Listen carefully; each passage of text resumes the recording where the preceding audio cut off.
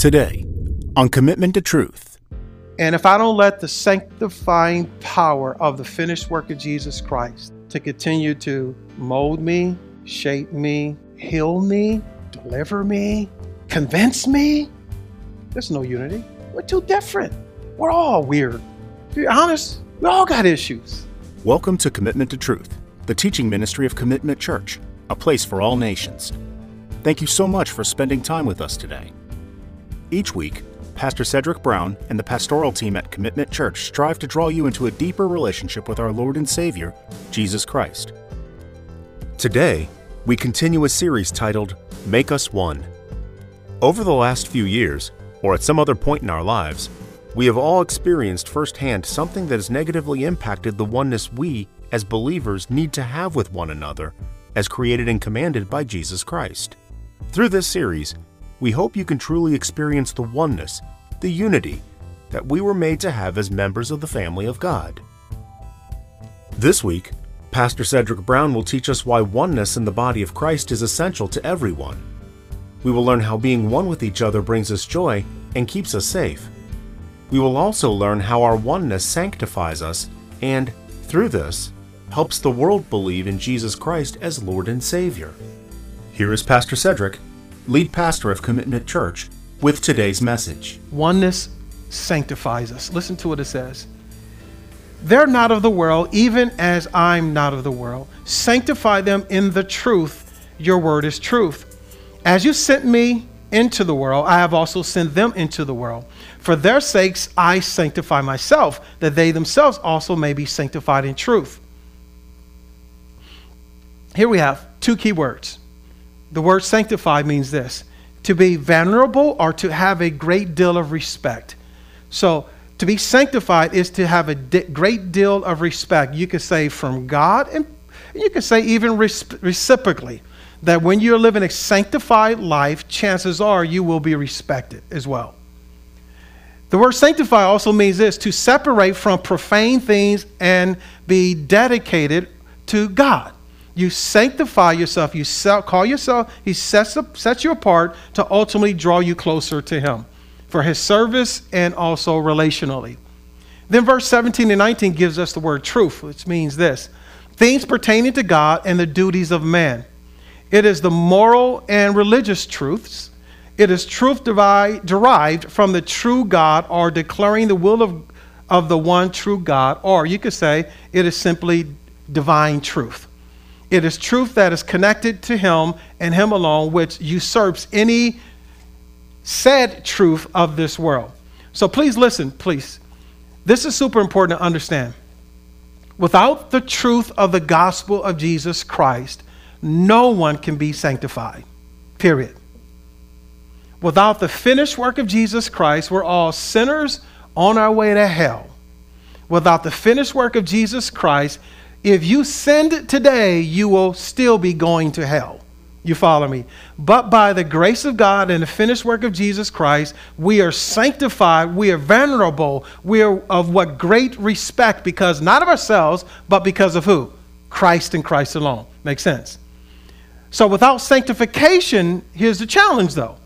Without being sanctified, right, continuously until we see him face to face, or some theologians call it this: progressive sanctification. In other words, when you come to know Jesus Christ, you're immediately sanctified, set apart.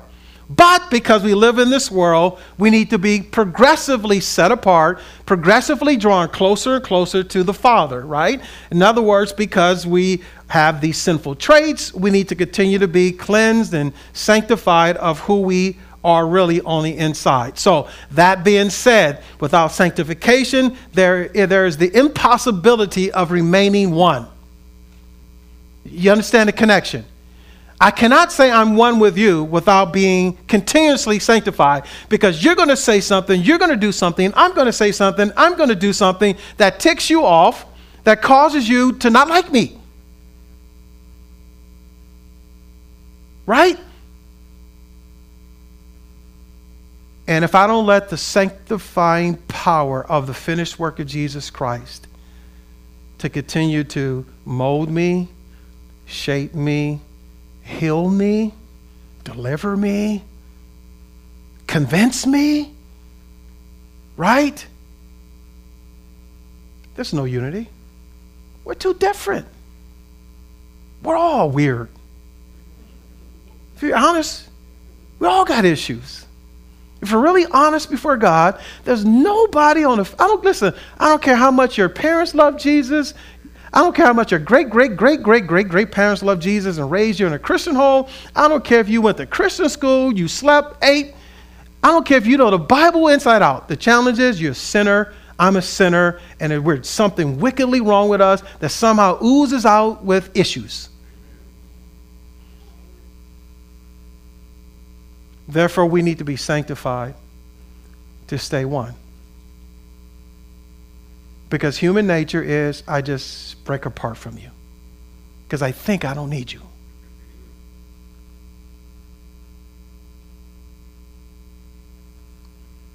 The sanctifying work says,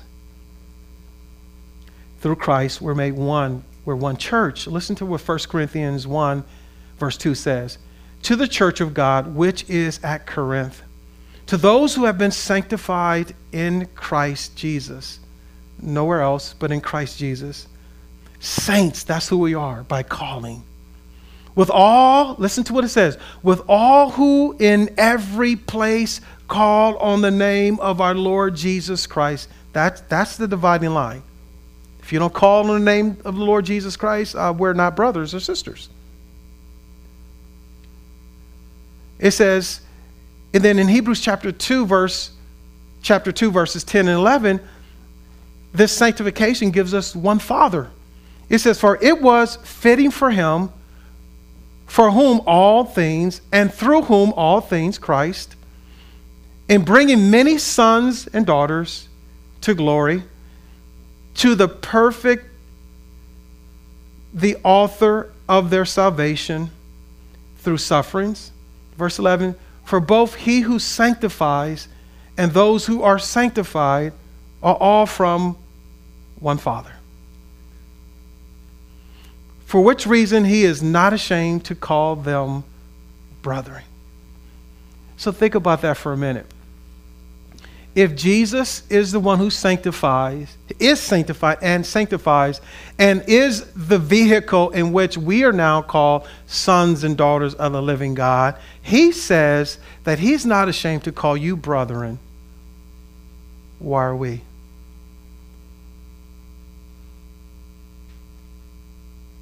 Why do we let race, culture, social, economic class, why do we let titles in the church?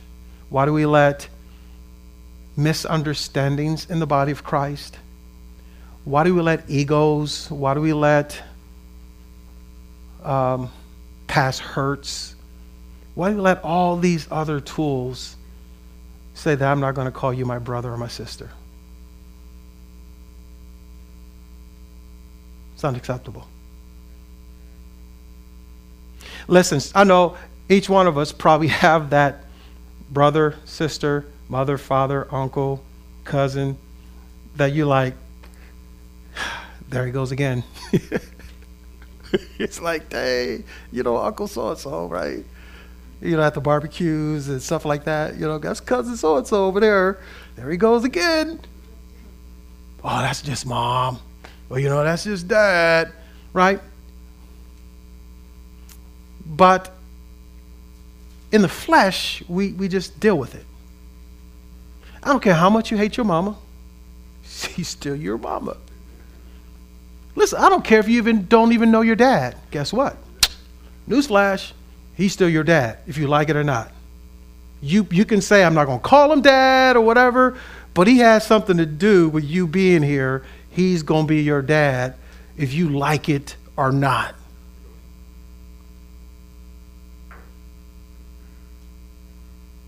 And guess what? We are each other's brothers and sisters in Christ if we like it or not. And we got to get to the point that we say, I'm not ashamed of you. You're my brother. Because that's what Jesus does to us. I don't know about you, I've disappointed him. I've caused him embarrassment multiple times, but yet he is not ashamed to call me brother. So if the King of Kings, the Lord of Lords, if the one who is sanctified and then causes us to be sanctified is still willing to call us brothering and sistering when we don't act sanctified, I know that's not a word, but but it. I mean, think about it. I mean, just let that resonate in your hearts and minds. How many times have we let him down, disappointed him, rejected him, defamed his name, didn't want anything to do with him? He still says, "Oh, that's my brother. That's my brother." Now, he deals with things, right? So should we. You have tough conversations, so does he with us, right? But he still says, "You're my brother." I think if we can get to that point that we say, you know what, through the sanctification of the finished work of Jesus Christ, I can still call you brother. You know what that does? It then leaves room for the Spirit of God to reunite you. Once you shut that out, then you're going to have to live with it for the rest of your life and answer to him who has sanctified you and has given you everything that you needed to reconcile and be one. Hello, my name is Sarah Vega, and I am the Administrative and Executive Director here at Commitment Church. I hope you've enjoyed today's message by Pastor Cedric Brown. If you didn't know, Pastor Cedric also sends out encouraging videos weekly. We call these the Weekly Wire. We can send these encouraging videos directly to you by subscribing at www.loveallnations.org. Here's an example of the encouragement you'll receive. Are you in a difficult situation right now? Are you up against something that seems to be insurmountable, something difficult, something that probably has crept in from your past that is in your present, or something in your future that you have to address and it is very difficult for you at this moment? You see, there's a Bible verse that says this: "I am the Lord, the God of all flesh. Is there anything too difficult for me?" You see, no matter what you're up against, good, bad, or indifferent, maybe you have failed God in the past, but yet you have repented and asked for his forgiveness. Remember, is anything too difficult for him to handle for you? Maybe, again, you're in over your head because of your job, or being a father or mother, or just trying to navigate college or school. Please know, the God of all flesh says to you, is there anything, absolutely anything too difficult for him? Don't lose heart. No matter what the difficult situation is, it is never, ever too difficult for God. We hope you enjoyed this sample of our Weekly Wire. Again, to subscribe to your weekly inspiration, refreshment, and encouragement, please visit www.loveallnations.org. Our oneness in God through Christ helps the world to believe. Listen to what it says. It says, "I did not ask on behalf of those alone, but for those also who believe in me through their word, that they may all be one, even as you, Father, are in me and I in you, that they also may be in us, so that the world may believe that you sent me." Do you realize the greatest form of evangelism would be our unity?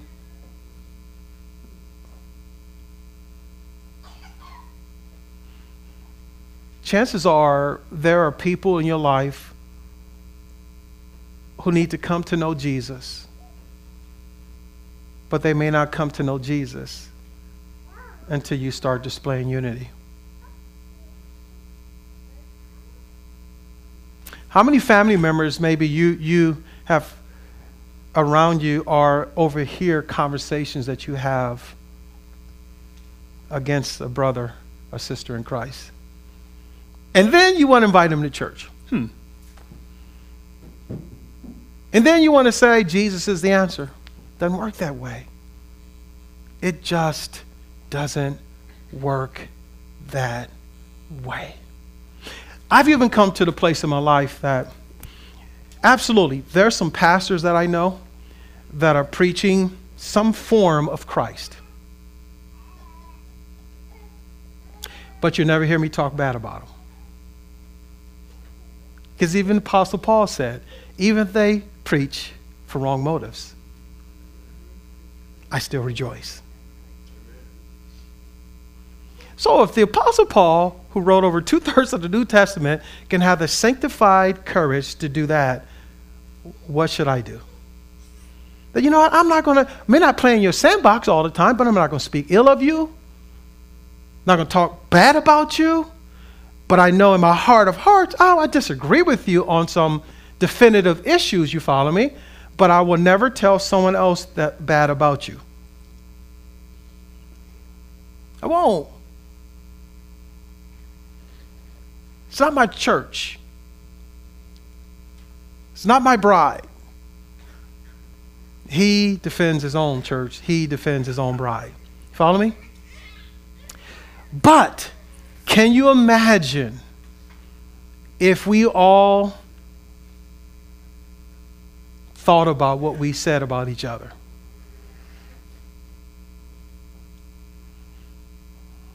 How much of an impact would it have on the world today? Well, do I have to back up or even take you back on the journey if you've been on social media the last 20-something months? How Christians, professed Christians, literally killed each other in a public square.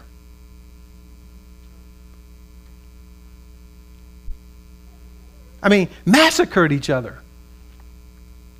And can you imagine what the world was just saying? Look at them. And they say they love Jesus. They said this love of God.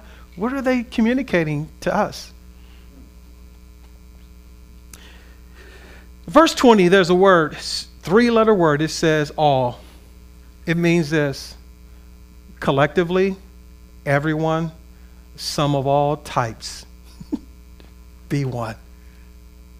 He wishes that we all be one, collectively, every one of us, and some of all types. Whatever type you are, and if you put your faith and trust in the finished work of Jesus Christ, we need to figure out this oneness and do it quickly, because the world is at stake. God gives us gifts. Did you know that? In the body of Christ, not in the world, but in the body of Christ, to manifest himself. Listen to what 1 Corinthians 12, verses 4-7 says. Now there are varieties of gifts, but the same Spirit. There are varieties of ministries and the same Lord. There are varieties of effects, but the same God who works all things in all persons. But to each one is given the manifestation of the Spirit for the common good.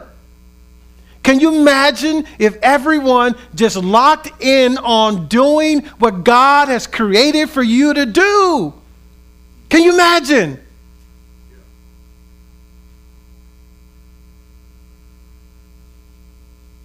Quit trying to fix each other. It's not your job.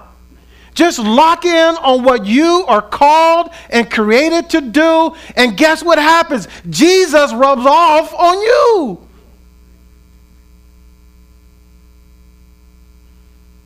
And the more we can focus on what he's gifted us in and called us in, the more unified will we become, because we'll begin to realize that we need each other more than we can live without each other. And that's why he goes on in 1 Corinthians 12, verses 24-26. And God is so creative, because he wants us to be men and women who resist division. Listen to what he says. But God has so comprised the body, giving more abundant honor to that member which lacked, so that there may be no division in the body, but that the members may have the same care for one another. And if one member suffers, all members suffer with it. If one member is honored, all members rejoice in it. And this is my premise on this passage, right? Because guys like me and guys like you who start becoming used by God, this is what happens. We begin to think that we have more of an opinion in people's lives than we ought to have.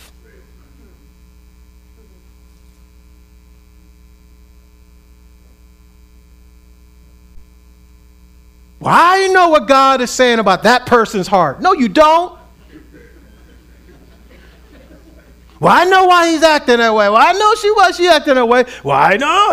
And we begin to think that we're more than we think we are. Thus, enter God's wisdom.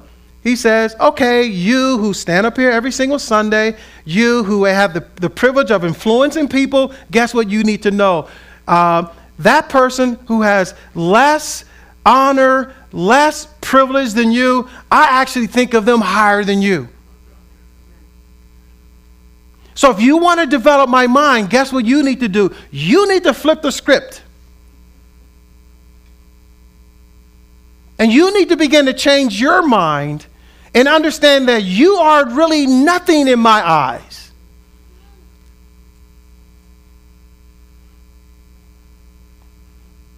Because once you begin to think you're something, it directly affects unity in the body.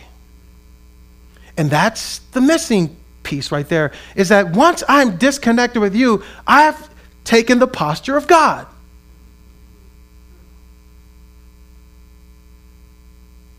How can you choose who you should love and not love? God doesn't even do that. Do you realize that? Because of the finished work of Jesus Christ, he himself does not choose who he loves or he doesn't love. For God so loved. So how do we then say, well, that part of the world who disappointed me, I don't like you? It doesn't compute, church. And we need to get this with all of our heart, soul, mind, and strength so that the world may believe.